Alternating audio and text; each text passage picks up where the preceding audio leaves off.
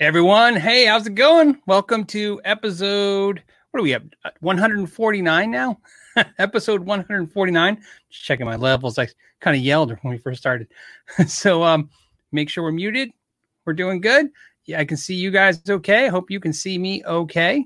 We've got some cool subjects to talk about this week and maybe some good questions. So we'll have to see how the questions part goes.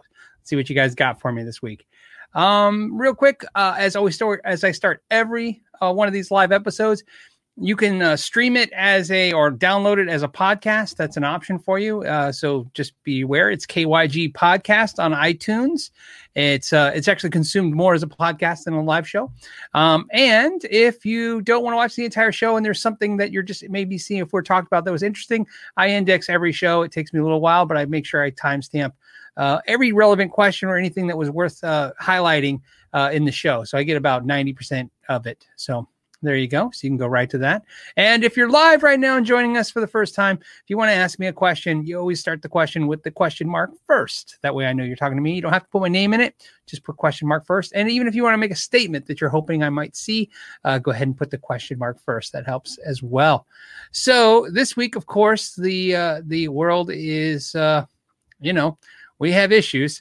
Everybody's talking about the coronavirus, I'm sure, and you're hearing and seeing a lot of stuff. And that got me thinking. I wanted to start the show with this because, like a lot of you, I'm going to have kids out of school for a while, and a lot of us are going to be working from home. A lot of, especially in the U.S., a lot of people working from home.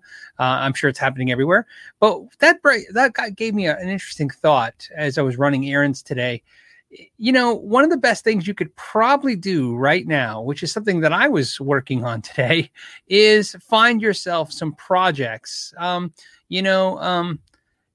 hands are the devil's playground is, I think, the saying. I'm not sure, but I'm pretty sure that's close to it. And what I mean by that is before you consume all this hysteria that's out there, and I'm not really talking about whether it's valid or invalid. That's not my point. My point is that like anything, like if you're battening down for a storm or like any flu epidemic, you need to take some serious precautions. You need to make sure that your health is in line. You want to make sure your family's protected. You want to make sure you check all those boxes. Okay. That's a safety thing. Check those boxes off. But then once you get through that process, you're going to realize that you have a lot of free time on your hands. So, what I'm saying is it's a good time to get yourself some projects, whether you're an old guitar that you think about fixing up. I was working on some guitar stands, actually constructing some guitar stands. And this is I've never mentioned this before, and maybe it'll be exciting today. I also like to wind my own pickups. In fact, something my patrons have known now for a couple years, I've always kept back from the YouTube universe, which is anytime, and there's not a lot, but anytime in the videos in the past, there's been mentions where I said a friend wired this pickup. I use that term many times. That was me. I've been winding my own pickups for many years. So what do I work on that. I work on winding my own pickups and projects. Like I said, fine projects. I'm sure you guys got stuff to do around the house, but I'm talking about stuff that brings you joy, stuff that you can sit down, take some moments away from the world and put your thinking cap on and get to doing some stuff. So that's what I'm suggesting. So there you go. So it's a good time. So if you're thinking about getting some of that projects, it's a good time to start now, because I think the monotony and boredom will hit you in about a week. So especially as someone who works mostly from home, I can tell you that is a problem you're going to have. If you've never worked from home, it's going to actually be cool for a couple of days. And then you're going to realize you get a little extra time in your day because you're not commuting to work and all that other stuff. But you're also going to run out of stuff to do around the house. So something to think about. All right. I'm sure you guys got some interesting topics to talk about as well. First, as always, I like to hit the first question of the day, and I did not screen capture it, and it seems to be missing, but that's okay. I got the gist of it. It was the first question. I'm sorry if I don't have the reader's name or the viewer's name. It was, what is my favorite Paul Reed Smith guitar pickup? And I'm sure maybe that question poked up because I did the video of the comparison of my 594 versus the S2 yesterday. My absolute favorite pickup is my Mira pickup in my original Mira, I think, because I love that guitar. But realistically, I really, really love the 5708 5909 combo. That's something that I did for Tyler Larson. I love that combination. Putting the 5909 and the 5708 combination in that video that's my favorite pickup combination. So it's hard for me to say 5909s or 5708s. It's really the mix of the two pickups, one of each. But if I was going to say only one of those, it's 5708s. I like the softer. I like low output pickups. I like softer tone pickups. I'll juice the amp up if I want. I'll get it from a pedal. You know what I mean? I don't really want to drive the amp with the guitar. Is basically where I'm getting at. For me. All right. Let's see. What else? What else do you guys got going on?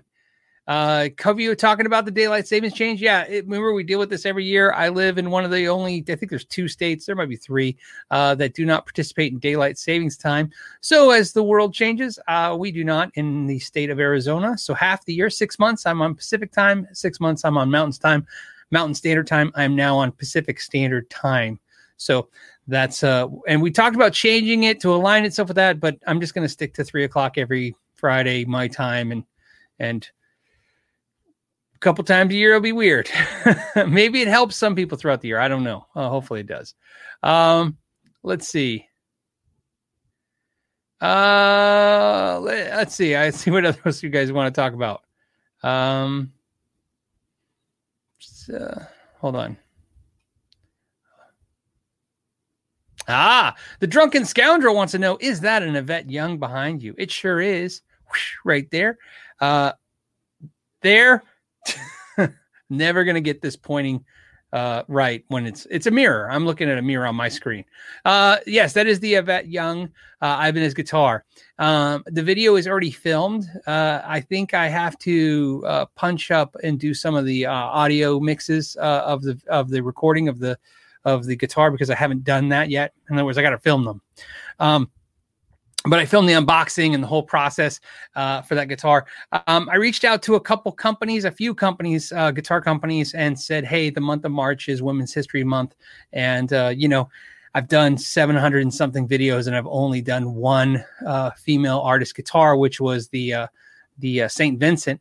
I said it'd be really cool if we could get some female artist guitars on the channel. I thought it'd be cool. It's not so much for the month of March. It was more of a catalyst thing. It was like that's where the idea came in. It's kind of like, Christmas reminds you, I guess, to buy presents. I don't know. You know what I mean? It was like, okay, maybe we should do something like that. And Ibanez was cool enough to send one out. It's right there. And I don't know if it'll be out tomorrow, but it'll be out definitely in the next couple of days for sure. For sure. And I actually have some other cool female artist guitars on their way as well from some other companies. Let's see. Somebody asked me, where was it at? Hold on. There was an interesting question. Hold on. I have to go backwards.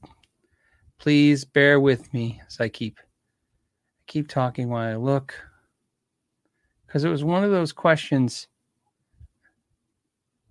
I didn't know what they were asking. Dennis says 8515 pickups. I do love the 8515s. In fact, I think I've said once I like the 8515s the best. Probably, like I said, I toggle between those and the 5708s for sure. But the 5708s is something I can get my hands on. I have a set of 5708s over on the bench.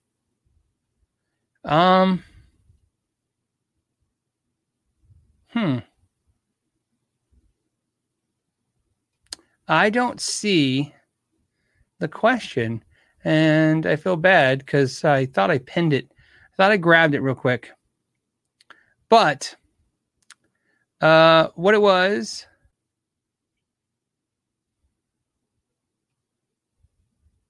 I don't know. It was interesting.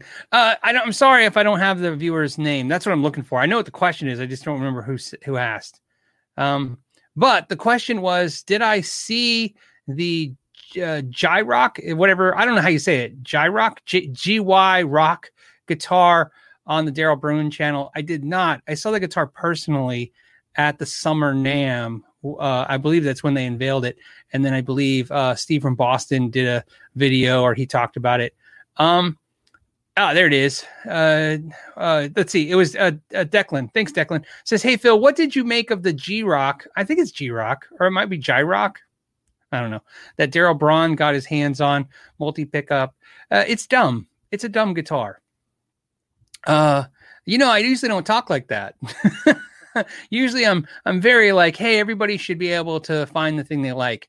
I have to admit, I've never had a more extreme reaction to an instrument. Usually when I see something I don't like I remember the first time I saw solid aluminum guitars at the NAMM show, and I picked one up and it was heavy, and I thought, this is strange. Why would somebody make this? But somebody out there wants this. That's what I always think about every guitar. Somebody out there wants this. Somebody's dream just came true.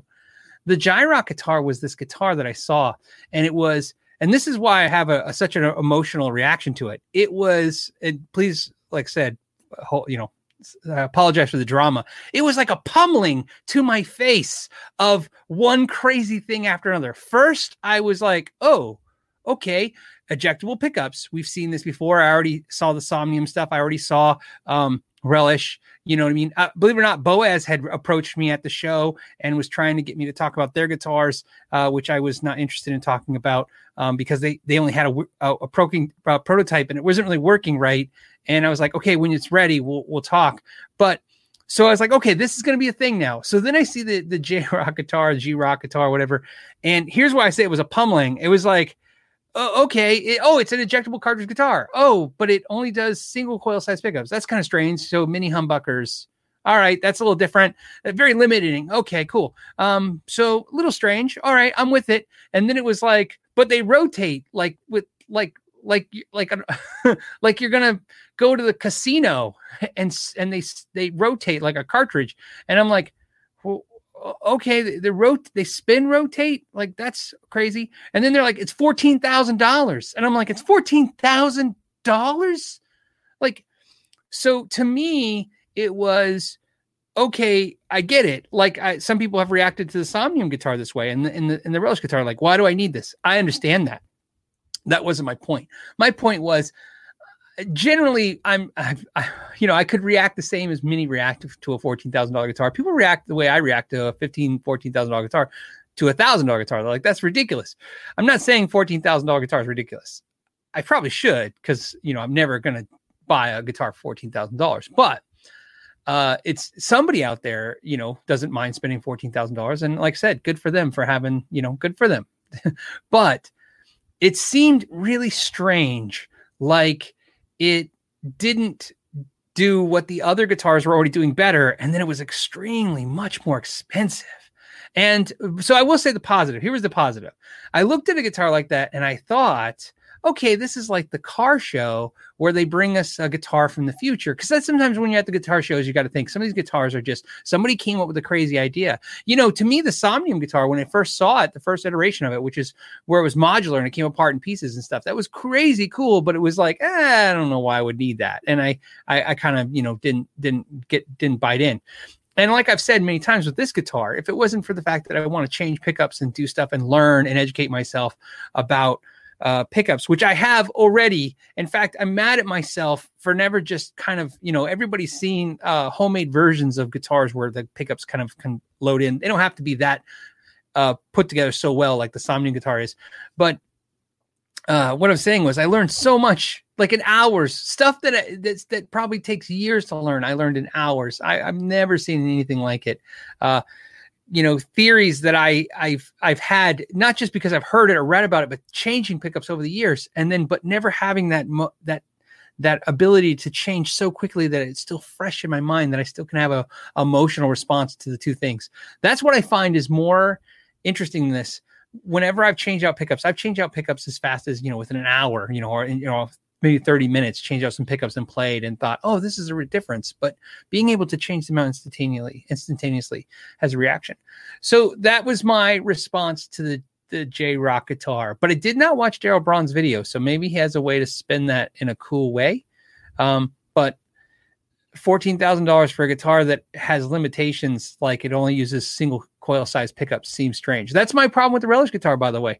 I make no qualms about it. I think the Relish guitars are beautiful. I picked them up. I've played them. They've been there for the years at the NAMM show every year, and I've checked them out. As guitars, I think they're beautiful. As a concept, obviously, I'm okay with the concept of the pickup ejecting system. But as soon as I found out I couldn't do it, that they have to do it, and it's all, again, I don't want a guitar. I don't want a modular guitar, a guitar that ejects cartridges or moves pickups around or does anything that isn't liberating to me, right? I don't need some company to send me modules full of stuff. I want to be able to do it myself. So that was my thing. So it's very, very emotional. But like I said, the reason I had that reaction to it, just, and I've been talking about it for a while, is like I said, at the Summer NAMM, I've never felt that experience ever with a guitar before, where I was like, what is going on here? Okay, this is strange. So there you go. That's Declan. That's my response to that. Okay. What else? Why is my tuner spinning? It's not spinning. There's it's reflecting the fan. I have a ceiling fan. It's reflecting that. Or maybe it is spinning. Maybe that bass is just doing its own thing. Let's see.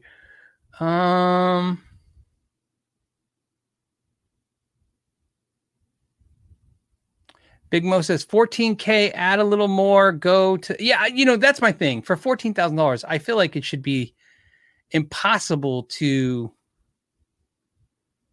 say, if it's a $14,000 guitar, it should be like, I don't have $14,000. That should be a great answer. But to say, if you did have $14,000 to buy on a guitar, but it has limitations, seems strange to me. So I don't know. It seems a little strange. The whole thing seemed a little strange. That's my experience on that. So, okay, hold on a second. There is Joe Harvey says thoughts on solar guitars. I have one solar guitar. It's behind me. It's right. I can't point at it, guys. It's orange and it's in the rack. I still love it. Played it the other day. One of the things that I'm hoping is, as I go through all these pickup swaps, and as I've learned, I'm hoping to find a set of pickups that I might put in that guitar. I really like the guitar, and I actually like the way it sounds. I don't think I need to change out the pickups in the solar guitar, but I just have a weird compulsion to do so. I don't know why.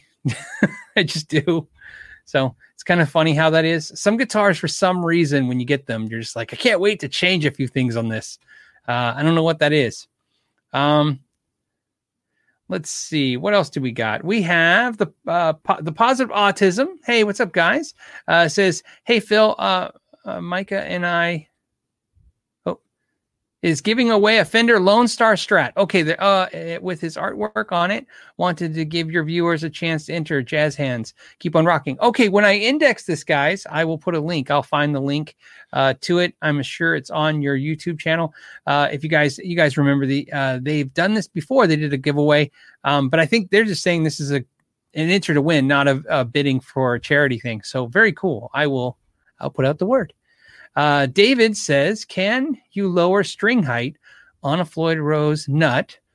Mine feel a bit too high, too hard to press, changes the tone, or is that normal for a Floyd Rose? Is a Schecter Hellraiser? Yes, you absolutely can. So if you're lucky, sometimes you're lucky, David, and it's been shimmed up. So if you take off the nut, which is very easy, it's just you're going to take off the strings, or at least loosen the strings to where you can get them out of the way. There's two screws that will screw or bolt the Floyd Rose nut in. Yours is a Schecter. I'm assuming they're two screws. You'll take that Floyd Rose nut off, and hopefully for you, what's underneath it is shims. And they're usually like some kind of metal shims, sometimes brass, but they're paper thin shims. And there may be one or two, and they're shimming up the nut. If that's the case, you would remove them. If there was two, I'd remove one. I know, just go a little, just take one off, put it back, tune it up, see what happens. If it's two, and then if it's just, if it's one, just do that. If it's two, do one. Then if that works, great. If not, take the other one out. If you pull it up and there's no shims, then what you would do is you would have to sand that the neck, that spot. So you sand that down. And something I've done many, many times. And then what's nice is is if you don't have those shims, I would go ahead and order them. So if it's something you think you're going to do yourself, it's a very simple process. You basically going to get a flat file, something that you can, or you can use sandpaper, but you really want it on a flat, hard surface. So if you use sandpaper, use something that is spaced correctly. I have a little metal wedge that has a little piece of stick-on sandpaper on there that will fit in that spot. You'll see it. I'm not sure what the thickness of that is, maybe a 1/2 inch. Anyways, all you're gonna do is sand the wood underneath the spot just a little bit, but I would have a couple shims because then when you put it on, if it's too low, you can shim it up. That's why they shim it. That's the best way to do it for me. I've seen other people, I don't do it this way, but I've seen other people actually cut into the actual nut, into the V's, which are for the slots. The string slots are like a V. I don't do that. I don't do that. Normally, it's my, normally for me, I don't kind of mod the guitar, I mod the part. That's usually the rule I found. This is one of the few times where I actually mod the guitar, not the part. If you don't feel comfortable doing this, just be aware that it's something that you should be able to take to a local technician at a reputable store or a repair shop, and it should be easily done. So there you go. And that's if it's just not a setup issue. Please understand, I'm assuming at this point, because sometimes some people will put in the comments later on these live shows like, well, first you got to adjust the neck. I understand all that stuff. We're just I don't want to go through every process. In my case, that's something I'm assuming you've done all the right process to get to that. But also be aware of the fact that you need to also make sure that your neck is set. Everything is set, right? It's the run, throw, and train method, right? You tune it, you adjust the relief, you adjust the action, you set the intonation, and then the nut is what's last. So the nut is the thing you adjust last. So when I say make changes to your nut on that guitar, I'm assuming you've hit every other thing, and now you're at the last step. So again, the train method would apply here.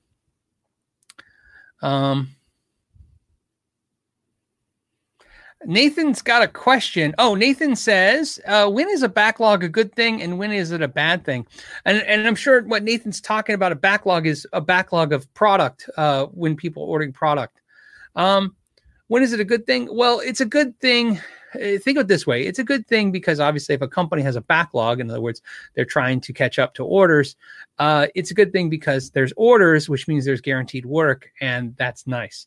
And there's a rule that usually you can follow. There's a percentage of backlog that falls off. In other words, no company, if they have a backlog, let's say 3,000 guitars, let's just throw a number out there, and they have 3,000 guitars that they have to build on a backlog, they know there's a percentage of those that actually will get canceled. You know what I mean? But the rule, just like a lot of things, is it's a lot better to take more orders than you can fill because you want to be at capacity. So to answer your question, when is a backlog a good thing? Well, it's a good thing because it keeps you at capacity, and that helps pay the employees, pay the bills, and keep sure that the factory's running okay and the guitar building and building. When is it a bad thing? Well, it's only a bad thing if the backlog gets so far behind that you have, is it scalping? I guess that's what you call it. You got people buying your instruments or products, pedals. We see this with the King of Tone, where the weight is more than what people want to make. Our weight is longer than what people want to wait, so they start charging more for used than new. That helps, and that hurts. And the reason that's a problem is because now you're a manufacturer and you're competing with yourself with secondhand sellers. That's not a good thing.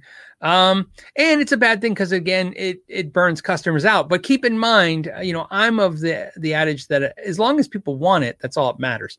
I've always said this. It doesn't matter if it's too expensive.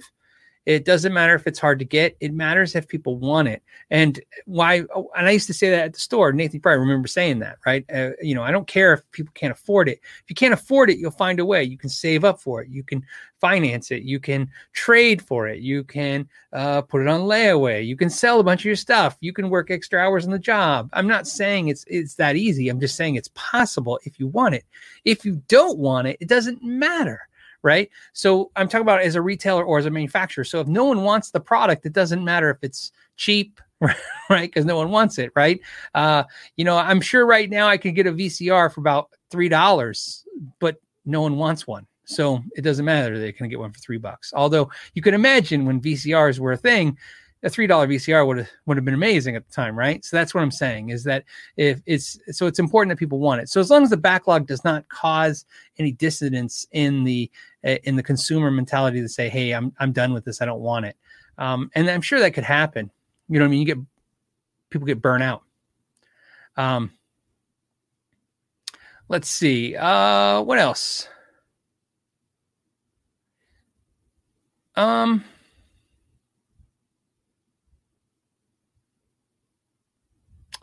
The Ken Hall says, Phil, stay safe from the corona. Yes. This is different in the idea that it's a different time with all this weird stuff going on and closures and weird stuff. But, I reminded my wife, I'll remind you all again, I'm not downplaying anything, just giving some 2 cents on something to think about. To me, the H1N1 flu in 2009 was not only a crazy flu to worry about, but we had a recession. And the reason I remember that is because I remember, and Nathan's watching right now, he might remember this in 2009. I don't remember if you were at the store in 2009. I don't think you were yet. But what's funny was I remember I was at the store one day and, it's 2009. The recession's pummeling the retail market still.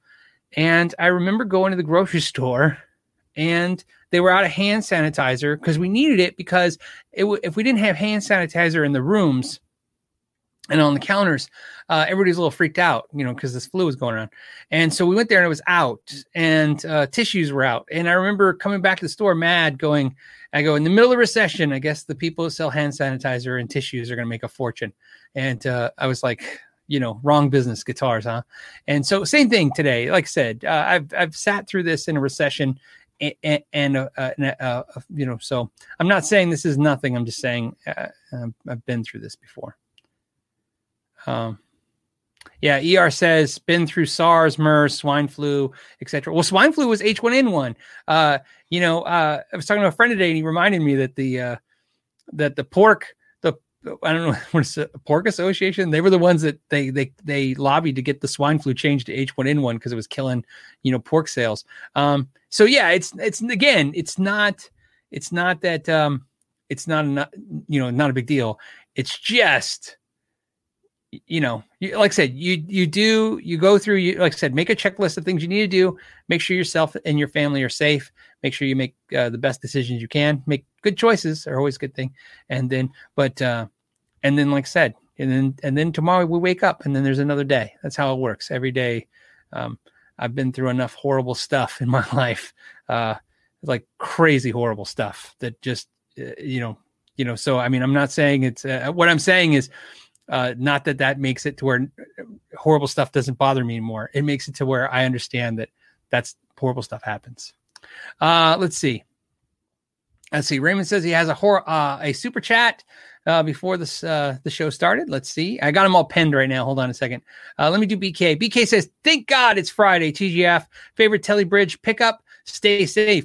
I've been saying that it was my Billy Gibbons pickup, but right now I'm really in love with that the Lindy Fralin Blues Telly set. But so that's what the whole point of the Somnium guitar is so that when these questions come, instead of just saying, hey, I've heard this and it's great, I want to know. I want to be able to try all these pickups and know. And I have so many Telly pickups right now going through them, because what I'm trying to do, so you guys know, is not just be able to say this is the best pickup and this is not. That's impossible.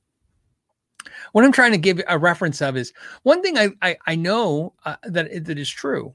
Working on guitars, it has nothing to do with collecting guitars or owning the store and selling all those guitars, or you being a YouTuber or whatever that means. Physically working my hands on guitars for years has taught me how to detect a cheap and a nice guitar. I mean cheap, I mean inexpensive. I mean bad quality guitars. When you work on anything, if you're a craftsman of any kind, you can tell bad workmanship, right? Whether you're an electrician or you're a plumber or you're a mechanic, you can see somebody's bad workmanship. There's actually a weird sense that you get. And it's like, I call it, I don't even call it anything. I'm gonna call something right now. I'm gonna call it, let's say 1, 2, 3. I just figured it out. In other words, like you see something, you go, that doesn't look right. You see nothing, goes, that's That's weird. And then you see the third thing. It's always to me, it's always the third thing that you go, all right, whoever did this didn't know what they were doing or didn't care. And it's probably usually the latter. They didn't care. And you get a sense of that. And so when people ask me questions on the YouTube channel, which has been, very, very consistent, I feel. When people ask me about questions about instruments, I don't really try to give you like I love Strats and I don't like, humbuckers, style guitars as much. I don't try to give you that attitude. I try to give you like here's my experience with this one. Here's what I've learned about this one. Here's the overall, what I've sensed about these. I want to have that same ability for pickups. Right now, I've tried so many pickups, but I can't really tell you quantifiably which pickups right now. So what I'm doing is I'm actually not even testing brands of pickups. I'm actually testing magnets and pickups. In fact, I don't know if you can see behind me in the Somnium guitar, there's only one pickup. I'm sorry, I keep moving my head, guys. Let's do that. On the Somnium guitar behind me, you can see there's only one cartridge in the bridge. There is. And right now what I have is a ton of humbuckers. And here's what's really cool. They're all different kinds of humbuckers with the same exact, the same types of windings, but different magnet types. And I'm experimenting with that. I'm just curious to see how much that has effect. I know all this stuff has effect, but I'm really trying to quantify it in an experience, not in a theory. Oh yeah, I can definitely tell where this happens. I'm very, like I said, I learned something. I'm going on a tirade, but I should tell you guys, I'm very shocked because I'm already discovering things about myself that doesn't make sense. I've always said certain things because of my experiences with guitars, and now just experiencing pickups and not guitars, just pickups. I'm now kind of going, well, maybe I don't really think I was hearing what I was hearing, or maybe that's not what it was doing. You know what I mean? Now that it's just the pickup. So there you go. So on the Tele Bridge pickup, favorite one, probably right now it's that Lindy Fralin Blues, and I think I have the Lindy Fralin Blues. It's 5%. It's called the 5% wound extra 5%. Very cool pickup, but don't run out and get one yet because I still have more testing to do on that. So reason I say also testing is I'm also testing inexpensive pickups because I'm trying to compare this to. One thing I mentioned earlier on the show that I never really talked about, the fact that I wind pickups. That's the reason why I don't talk about that. One thing I've always had trouble with winding pickups is a lot of manufacturers, a lot of builders build pickups, all over the world. And they are really cool dudes. I've met so many of them. Some of them are very talented, but it's always crazy to me how you can buy an inexpensive pickup. I can buy pickups complete, and I don't even mean from, China stuff. I'm just talking about pickups complete from overseas, like Korea. You can buy pickups complete cheaper than you can buy components to make the pickup. And I understand the economy scale and all that stuff. I'm just saying it's interesting. So we'll have more to talk about it. So it's been fun. Okay, so back to the Roman question. Roman says 400 T style guitar with HB in the bridge, humbucker in the bridge, and S in the neck. So the question, so what do I think of that? Well, it's funny when you say a T style guitar. I'm assuming it's Tele style guitar. I'm assuming. So anyways, T style guitar, Tele style guitar with a humbucker in the bridge and a single coil in the neck. I actually like the opposite. So I like the humbucker in the neck and the single coil in the bridge. And I think it's just because I like the fullness of the neck pickup and I like the punch of the Telecaster bridge pickup, the single coil in the bridge. But I like what you're, I was going to say, I like all kind of styles of pickups and guitars to some degree, but I'm talking about preferences. I prefer humbucker in the neck and the single coil in the bridge is my preference. So, let's see. SG Flying V says, so he's talking about SD Dino Sarez Retribution pickups. I'm assuming his SD means Seymour Duncan. Dino Sarez's Retribution. Say that twice fast. Pickups. Tried them. Thoughts? I don't think I've tried them. I've tried most of the Seymour Duncan catalog, and but not those. So I don't know. I don't know if that'll get on the list. The way I have so many pickups coming in and so many pickups here already, and it's really cool. And but my goal is everything. I don't want to stop. I want to go until I've tried everything, at least to see, you know what I mean? To the point where you're going to get to a point where you get paralysis of this stuff. You're like, I just get sick of it, but I'm far away from that. JBN12 says best acoustic electric guitar for $500, give or take. And are you familiar with Sire acoustic guitars? Sire acoustic guitars are guitars. I'm familiar with them I've seen them online, but I don't think I've ever picked one up and physically played one. Best acoustic electric guitars for $500. I really still like Orangewood. I still like Yamaha. And I'm trying to think who else for $500 that I really like. Oh man, definitely Arts and Lutherie. That's one to check out. Although I don't know if they have an electric acoustic for $500. I have an Arts and Lutherie acoustic without electronics that I love. I think you picked that up for about $500, but that's, I've not Siegel. And again, in the range, different Siegel's different because it's different woods, but I still like them. Those are my three favorites. I'm gonna stick with those.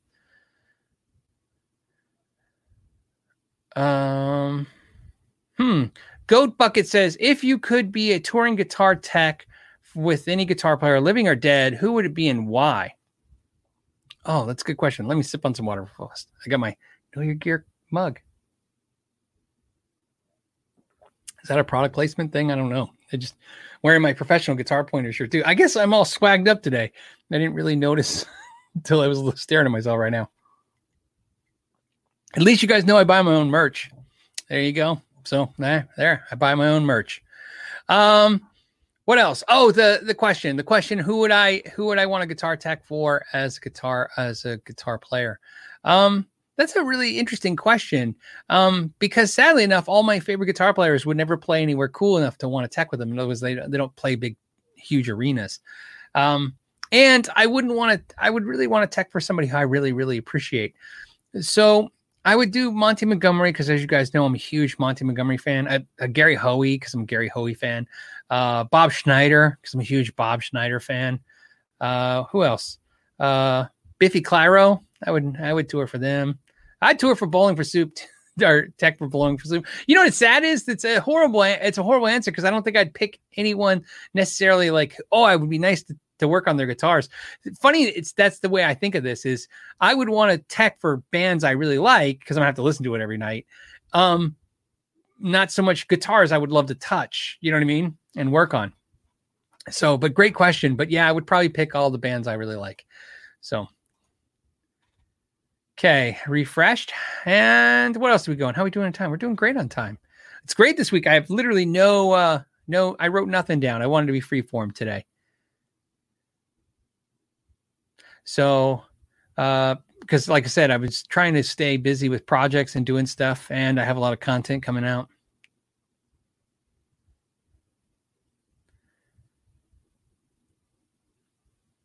You know, C. Burgess has a question that I don't know if I can answer. So I'm going to take a shot at it, but I really like, especially on the replay, if anyone watching this, to try to take a shot of this. What is the most consistent and best playing guitar brand under $250? That is a tough question because here's why. First of all, guitars under $250 are not consistent. That is why what I feel, I've always felt this way, that the more expensive a guitar is, it's obviously should be getting better, but more importantly, it should be getting more consistent. An expensive guitar should, I'm not saying it does, should mean more hands-on time on the instrument. We know you can take and run a CNC machine and zip out a neck and a body, slap it together, paint it real fast, and ship it out. We understand that. The time it takes to put their hands, making sure it's sanded properly, buffed properly, the frets are addressed, you know what I mean? Everything is done right. And then QA correctly takes time, work hours. So it takes people and work hours to make an instrument right. So what I've experienced constantly is guitars, especially $250 and below, and $200 and below specifically, but we'll say $250 now with inflation. $250, it's not that they're not good. I think you can find, when somebody goes to me and goes, I have a $200 guitar, it's as good as a $3,000 guitar. I go, absolutely. I've seen it. I've played it. I know it exists. But if we wanted to bet $100 cash, I could take three $3,000 guitars and you could take three $250 guitars. And I guarantee you those three $3,000 guitars will be more consistently good than your $250 guitar.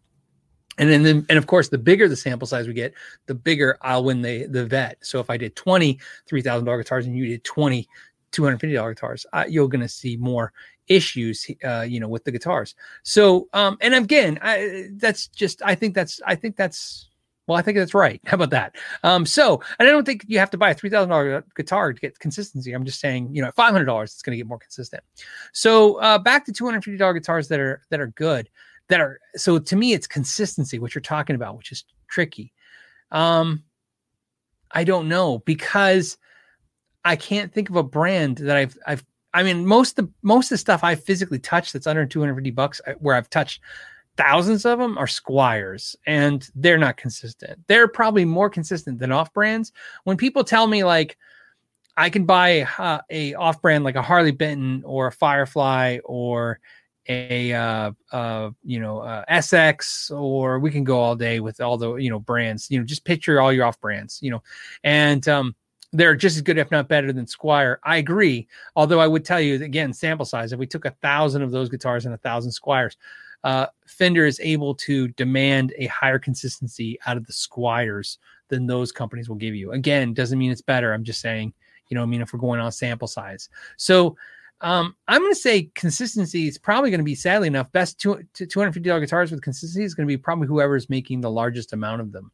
Will be the most consistent, because they can kind of put the weight of their buying power on the factory to make sure that happens. So companies like Squier will probably have a thing on that, some kind of power on that. I'm interested to hear your thoughts though, because I know a lot of you out there. I'd like to know which ones that you've done. Harley Benton's been really good as a consistency, as you guys know. I put my hands on a few of those. I know it's like a YouTuber brand. Every YouTuber talks about Harley Benton, all I can tell you is I've only physically reviewed one acoustic from Harley Benton, one cabinet, and one electric. So that's all I've ever reviewed from Harley Benton. I had another electric, as you guys know, but it was broken. It was damaged in shipping.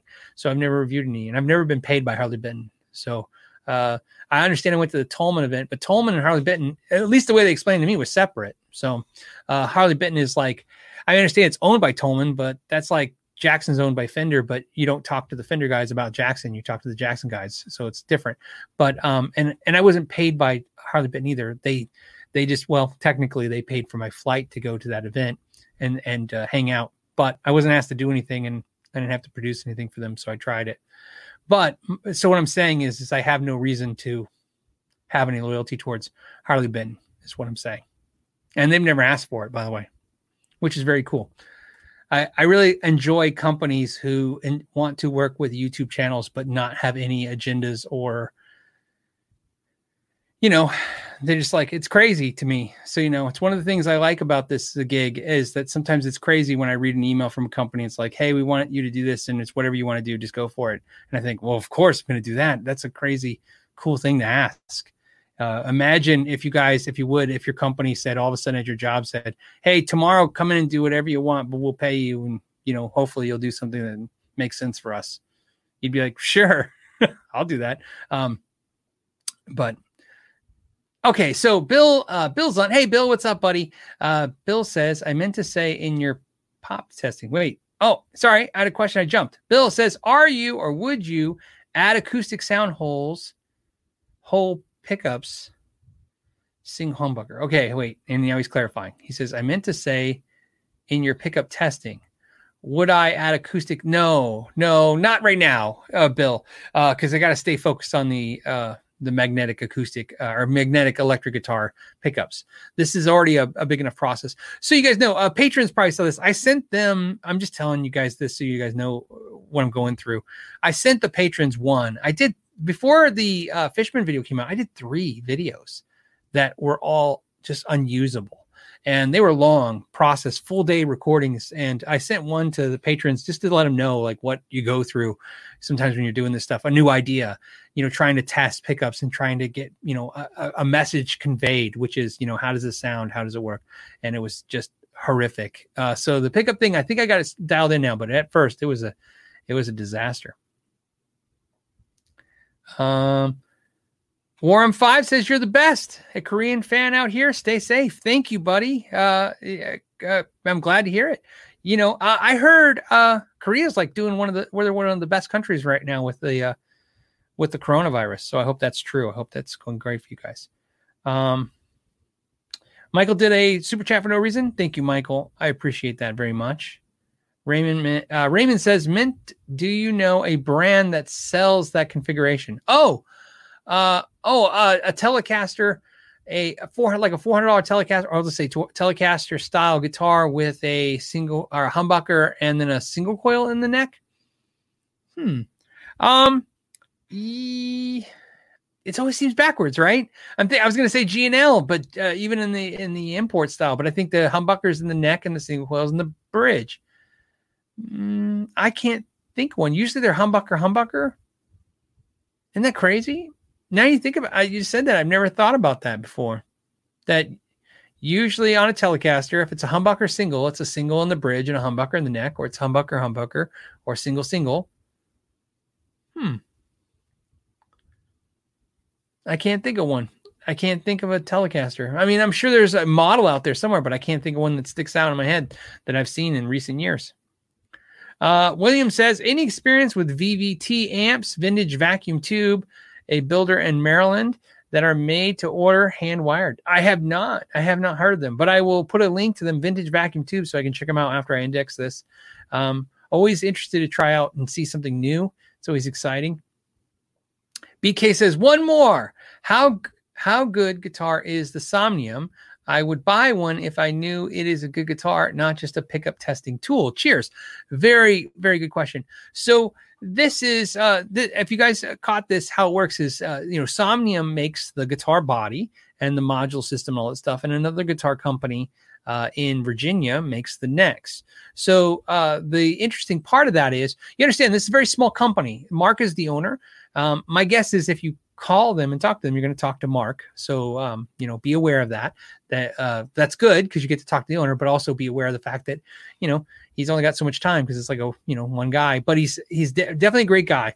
But what I can tell you on my guitar is he is very accommodating with the type of instrument. In other words, so it's, you can specify your neck. Somebody was asking me like the neck thicknesses and stuff. And I was saying, well, mine's obviously, like I said, it feels more like the American Professional, just a little thinner and flatter on the neck, but very like that neck. I have an American Professional guitar, two of them, and the necks almost feel identical almost. The Somnium's a little thinner.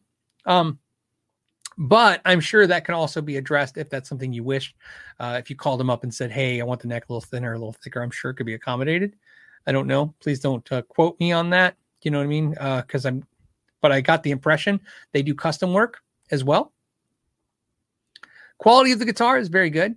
They really seem to go to great lengths. And so what I mean by that is there's a lot of things about the guitar that I think the quality is probably more than it needs to be. For instance, like one of the things they do that's really cool is they do the epoxy body, where they take the body and they rub epoxy in it and then they sand it and they do all that stuff. Then they primer it and paint it and do all that stuff. And it's just really cool that they're taking a lot of time to make sure the body's right, picking out a good piece of wood.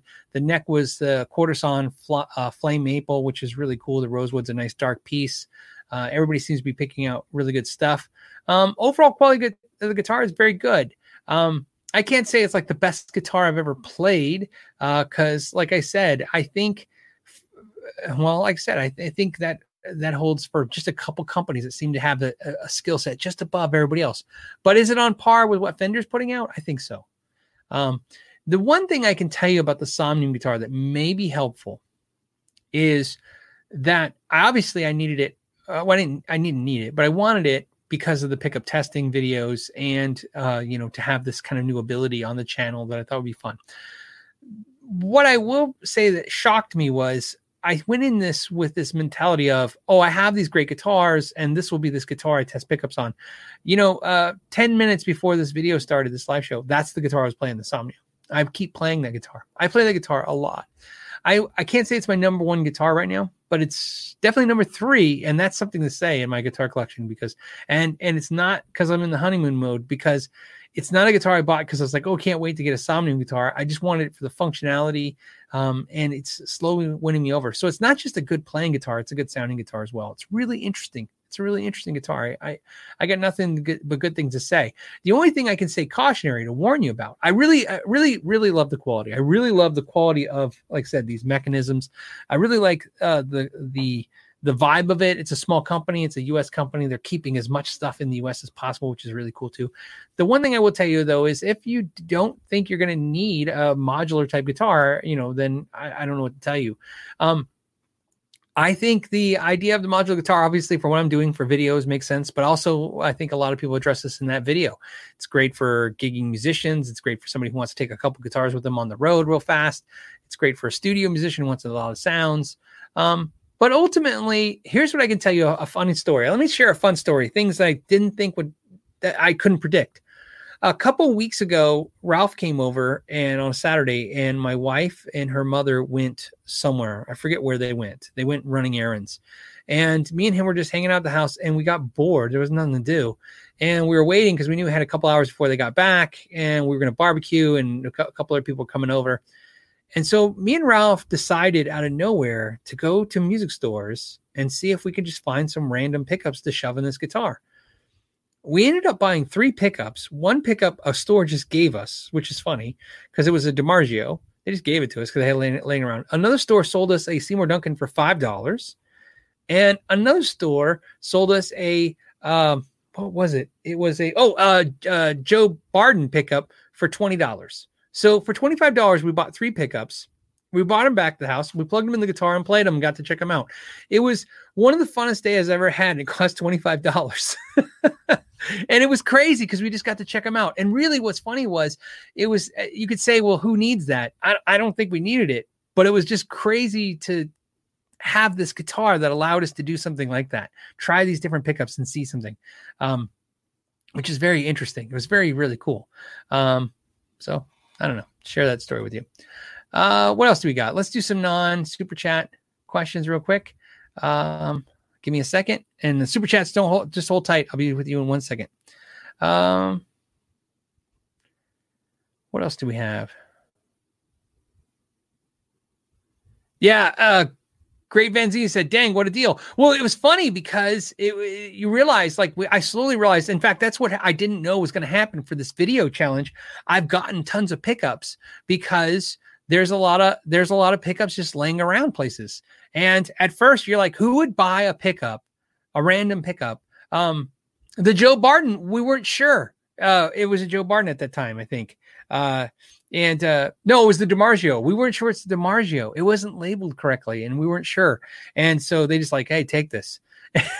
And that's what's really funny. And so we got to try something. And like I said, I've already learned a couple things. Like maybe I don't like the pickups I think I like as much as I do, because maybe I like the guitars that those pickups are in. So there you go. It's been an interesting experience. What else?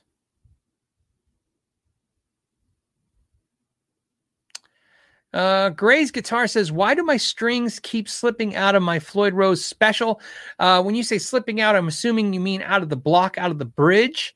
The couple things about that. First of all, you could have, there's little blocks that go into those inserts where the strings go. And there's a hole drilled on one side and the screw goes into that and it has to line up perfectly. Sometimes they're not in the hole correctly.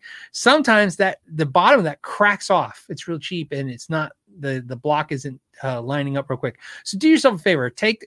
If you're having that trouble, go ahead, loosen all the strings, take them out, take all the blocks out, inspect all of them, make sure they're right, and reinsert them the correct way so the hole is at the bottom facing towards the screw, the back screws, the adjustments. If you have any damaged ones, good time to buy some. You can buy them online, super cheap. Just get a set of 6 online, all parts, Amazon, wherever you get them. I usually buy mine from All Parts, and then put new ones in there. If that's all okay and everything's fine, then I would just replace those out anyways and get some new ones, some better quality ones. And that might solve the problem. But my experience, if they're slipping out, it's because the clamp isn't giving you 100% contact anymore. It's some kind of weird, the string is only getting the top of it, and it's not enough there. It's misaligned or worn out, especially on those more inexpensive style Floyd Rose. Okay, let me hold on real quick. Let me refresh this screen.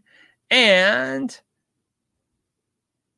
Craig just said coffee time. Thank you, Craig. I appreciate that.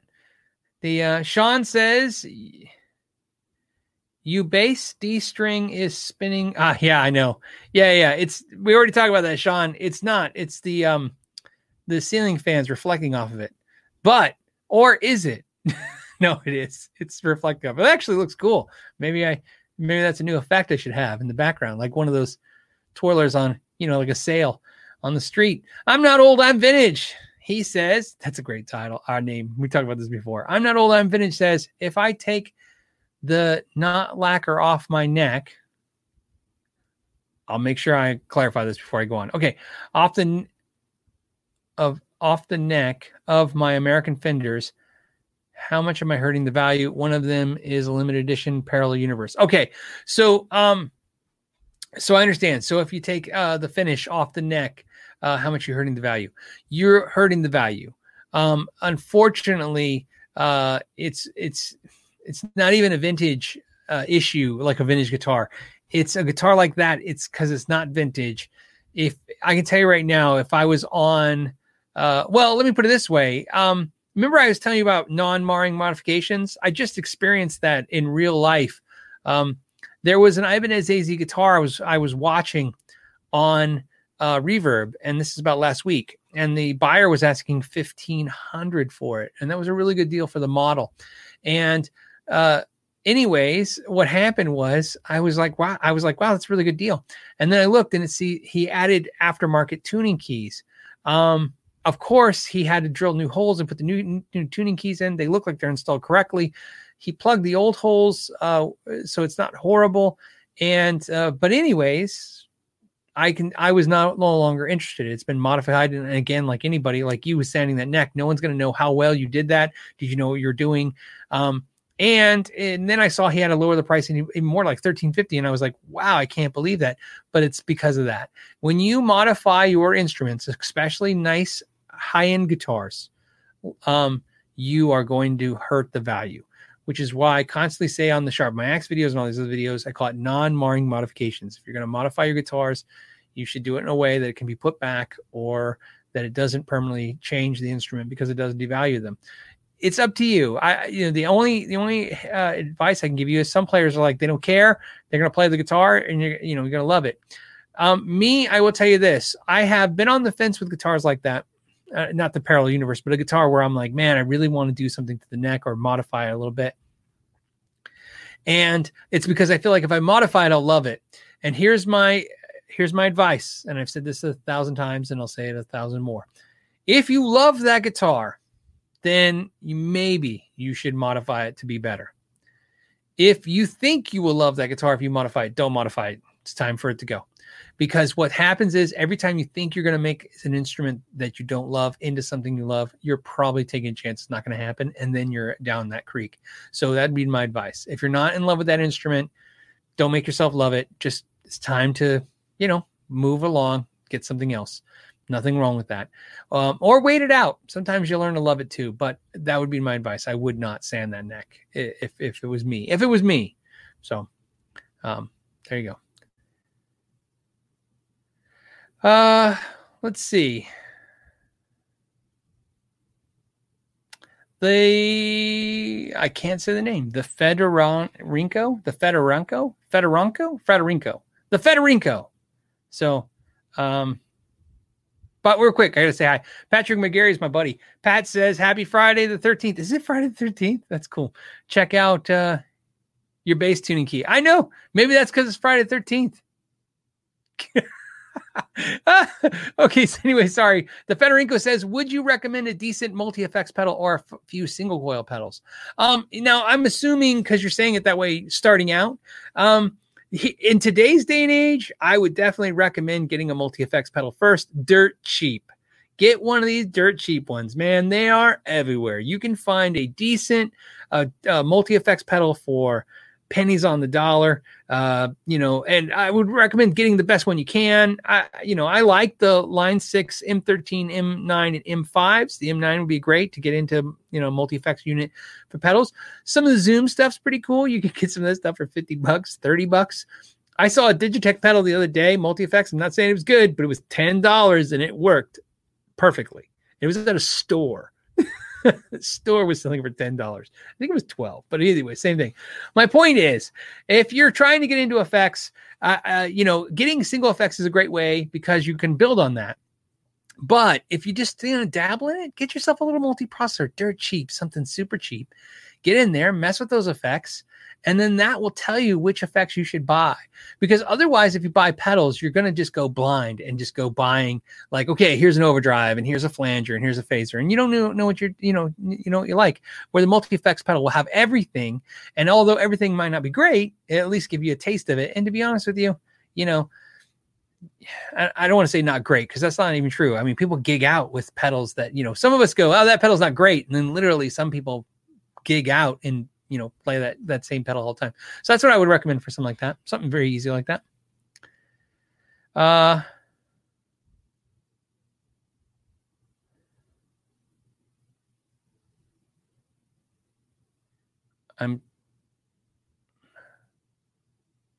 don't understand this question.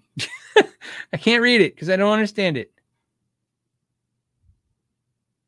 The question was, why so much Vans? Aren't they too wide for a pedal board? I think it means because I wear a lot of Vans. I don't think they're too wide for pedal boards. I think Vans are very narrow. I don't know. So I don't know. I hope I understand the question.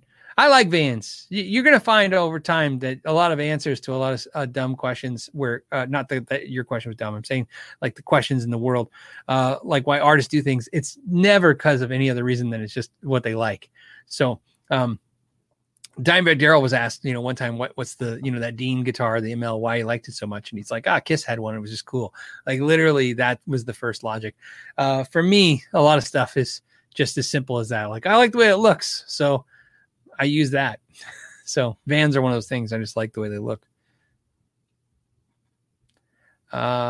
Actually, that's not even true. I should say that. I should actually just say this funny. I wear Vans because when I was a kid, I wanted Vans. And I don't have a story where, my mom was too poor and she couldn't buy me good shoes. It was different than that. What happened was my mom would take me to get good shoes, but she wouldn't buy Vans because to her, Vans look cheap. So she was thinking, if you're going to spend $60 on shoes or $70 on shoes. So actually the irony of this was she would pay, $70, in the 90s for a pair of Reeboks that looked more expensive than she would for $50 for a pair of Vans. So there's no like boohoo story there other than the fact that it was like the irony of it was I would walk around with shoes going, I wish I had the other cheaper shoes because I thought they were cooler. Right. So, and I didn't understand the logic. And what happened was I actually had the same thing that I saw an interview with Paul McCartney, and he was explaining that he never played a Fender P-Bass because he said they were too expensive, even though he was, a millionaire. One day, I want to say, I'm not talking a long time ago. I'm talking about 2002. Nope. It's probably 2004. 2004. I was in the mall and I thought, I should buy a pair of Vans. I'm like, oh, they're too expensive. And I go, wait a minute. I could buy Vans. I'm an adult. So I went and bought Vans, and now I wear Vans. That's why I wear Vans. It's the dumbest reason ever. Just because it's like, maybe you guys will, maybe people understand. But that's why I wear Vans. I wear Vans not because they're cool, not because of any other reason than it's this thing that's like, I did this, I got something that I wanted when I was a kid, I guess. And now I just have them. Let's see. AJ Me says, what is your strategy for managing the frequency of string changes across the entire collection? I'm lucky enough to have 15, and it always seems like The one I want to play has dead strings. Oh, yeah. That's an interesting question. I like that question. Thank you, AJ, because that's one of those questions I always thought that's sometimes when I'm hanging out with my buddies, I talk about this live show going, I can't understand why they don't ask me certain questions. And that's one of the questions I never thought. I made a comment probably about 7 months ago. I said, why does anyone ask that? So yeah, when you have a large collection of guitars, how do you handle the string issues? Well, here's how I do my restringing on my guitars. Like I've said before, I use different string gauges for guitars. But what's interesting is I use for strings, I'm pretty straightforward. I use D'Addario 9s or 10s, or Stringjoy 9s or 10s. Those are the two brands I like. I really like, and for the same reason, by the way, I like both owners. I like Jim and John D'Addario. They've been super cool to me. It has nothing to do with being a YouTuber. I've never even met them since I've been on YouTube. I used to meet them from the store. Scott at Stringjoy, same thing. When you meet somebody who's passionate about what they do and they're cool what they do, you tend to like them. So that's why I like the strings. The strings are good, and I like the people. So I play those two types of strings. Those are pretty much the only two strings I play. But what I do that's different is a guitar that I don't play often. I know, like that Vi gem behind me. I'm not going to play that Vi very much. It's a vintage, I guess we could say vintage. It's a real, floral gem. So if I have a guitar that I know not going to play in the first place, coated strings. I'm not into coated strings. Some of you guys love them. Some people hate them. I don't like them. They're not my thing. But I use coated strings on every guitar that I know I'm not going to play. So if I have a guitar that I know that won't go in rotation, that I bought it like that gem because it was like, I just, got my hands on it. I'm not going to let go of it now, but it's not going to be a daily player. I put coated strings on there because the opposite. Some people use coated strings because they stay fresh longer. When they're playing, I use them because they stay fresh longer when you don't play them. In other words, when I pick up a guitar that's 6 months old, the coated string is going to feel the same. Especially since coated strings, I've talked about this before. The downfall of coated strings is that coated strings, when you play them, you're chipping off the coating. You're wearing the coating off. So it wears off over time. It just takes longer, and it's, than having no coating at all. But when you don't play the guitar, it's the opposite. It's going to be totally sealed. So it's going to be great. So I use coated strings on guitars I don't play very often. And then I use my regular strings on the guitars I play more often. And sadly, which I've said this many times before, I am many things, like all of us, a lot of us watching. Some of us are fathers, some of us are, I don't know, cops, whatever you do, your day job, right? So you have different hats and different roles that you play in your life. So obviously, and you have different things. And one of the hats I wear, one of the things I am, is a collector. I'm a collector. I repair guitars. That's one role. I'm a guitar player, but I'm also a guitar collector. So what I mean by that is, sadly enough, I've said this many times, only 3 or 4 of my entire collection, 3 or 4 guitars get played on a regular basis, like daily. Even guitars I really like guitars I really like, that are behind me that I really like, they get played. Sometimes you pick them up and you're inspired to play them, and it's a little different sound, and it's great. It's nice to have a change of pace. But there are guitars that if I was going to say, 6 out of 7 days a week I'm playing, it's the same 3 guitars. So what I'm saying is those guitars I have to change the strings on pretty often, and the rest I just don't. Some of you guys just put some funny comments about things you do for a living. Lord JP says, I spray my strings with nitrocellulose lacquer. That's not the first time I've heard that, by the way. I've even heard of people dipping them in stuff like nitrocellulose lacquer. I've never tried it. It sounds bizarre to me. I'm not going to lie. But I'm curious. You got me curious now. I don't know if I would, I have a pot. I can heat up some lacquer. I could dip them in there. So I'm curious. You say you spray them. So I don't have a way to spray lacquer. So I'd have to dip them. And I don't think it would work if you dipped them. If you're spraying them, you're probably putting a very thin coat on there. Really interesting. So Another thing about strings, since we're talking about strings,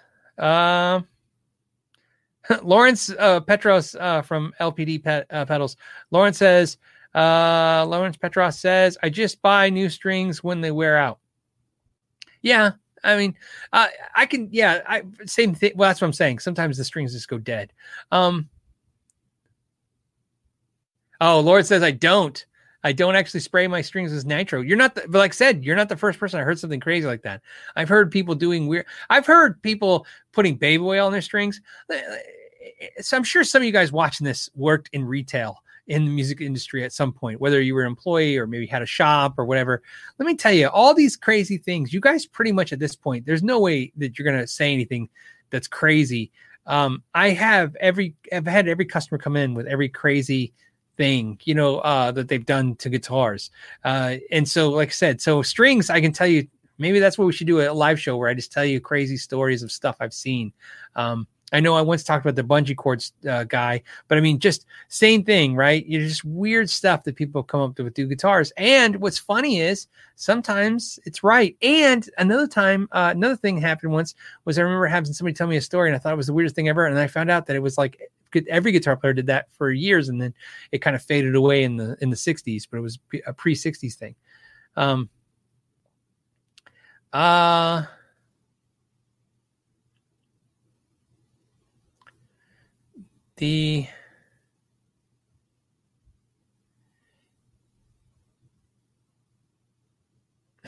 on a second. What else? Hold on. We're at the ending point now, but I want to make sure I got all the questions. I have another question. A super chat says, thoughts about barefaced cabs and their ABD system. I don't know anything about it at all. So barefaced, interesting. Bare like naked, not like a bear, like rar. So BARE faced cabs. I will index them when I index this. I will put a link to this, and that way I can check out their website. Interesting. Never heard of them at all. All right, let's do one last question before we hit the weekend and start whatever projects you're going to do. Hopefully to make your weekend enjoyable. Get some practice in too. I've been getting some practice in, which is nice.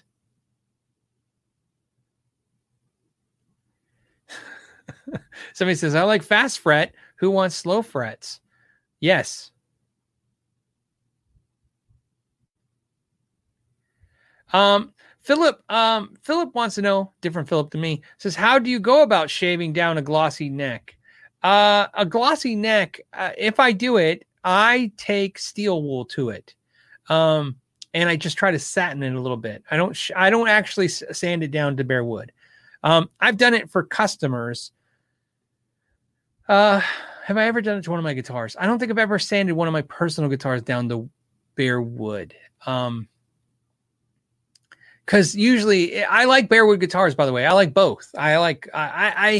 Some players, they like the glossy neck, some like satin neck, some like bare wood. I like all of the above. It depends on the type of guitar. It's like my mood. You know what I mean? But generally I like guitars with a little bit of shine on the neck. And not for any conscious reason, just over time, that's the guitars that I gravitated towards or I like in my collection, have those kind of necks. So yeah, you can, you can sand them, but I would just take the sheen, the gloss off with some steel wool. And what's nice about that, I've said this before, if you do it that way, it will make the neck seem a little bit more gritty because it's going to be a little bit less, it's going to not be glossy. It's going to be a little bit more satin kind of finish. Right. But you can then buff the neck back to shine because you're not taking the finish off. So something to think about. Again, I'm not saying to do that, but I'm saying I definitely would try that. If you're going to go and sand the neck anyways, try that first. See if that helps your situation. And then the last one is...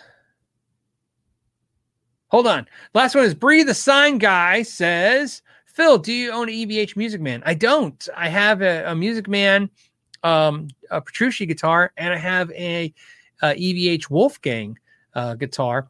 I had an EVH striped Wolfgang. I sold it to Ralph. It was the striped one. You may have seen it in videos, and I did that because I wanted to get the purple PV Wolfgang. I was thinking about reviewing that guitar. I don't know why you can't get it anymore, but I thought it'd be fun to do a video on it because I really like it. And I did some stuff to it, and maybe you guys would be curious about it. So cool guitars for sure. But there you go. All right. On that note, I'm going to let you guys go. That was a good episode. I want to thank all of you guys for joining me every Friday like this. It was really cool. Like I said before, you guys can check it out as a podcast and you can stream it if you'd like. I'll index the video after I go.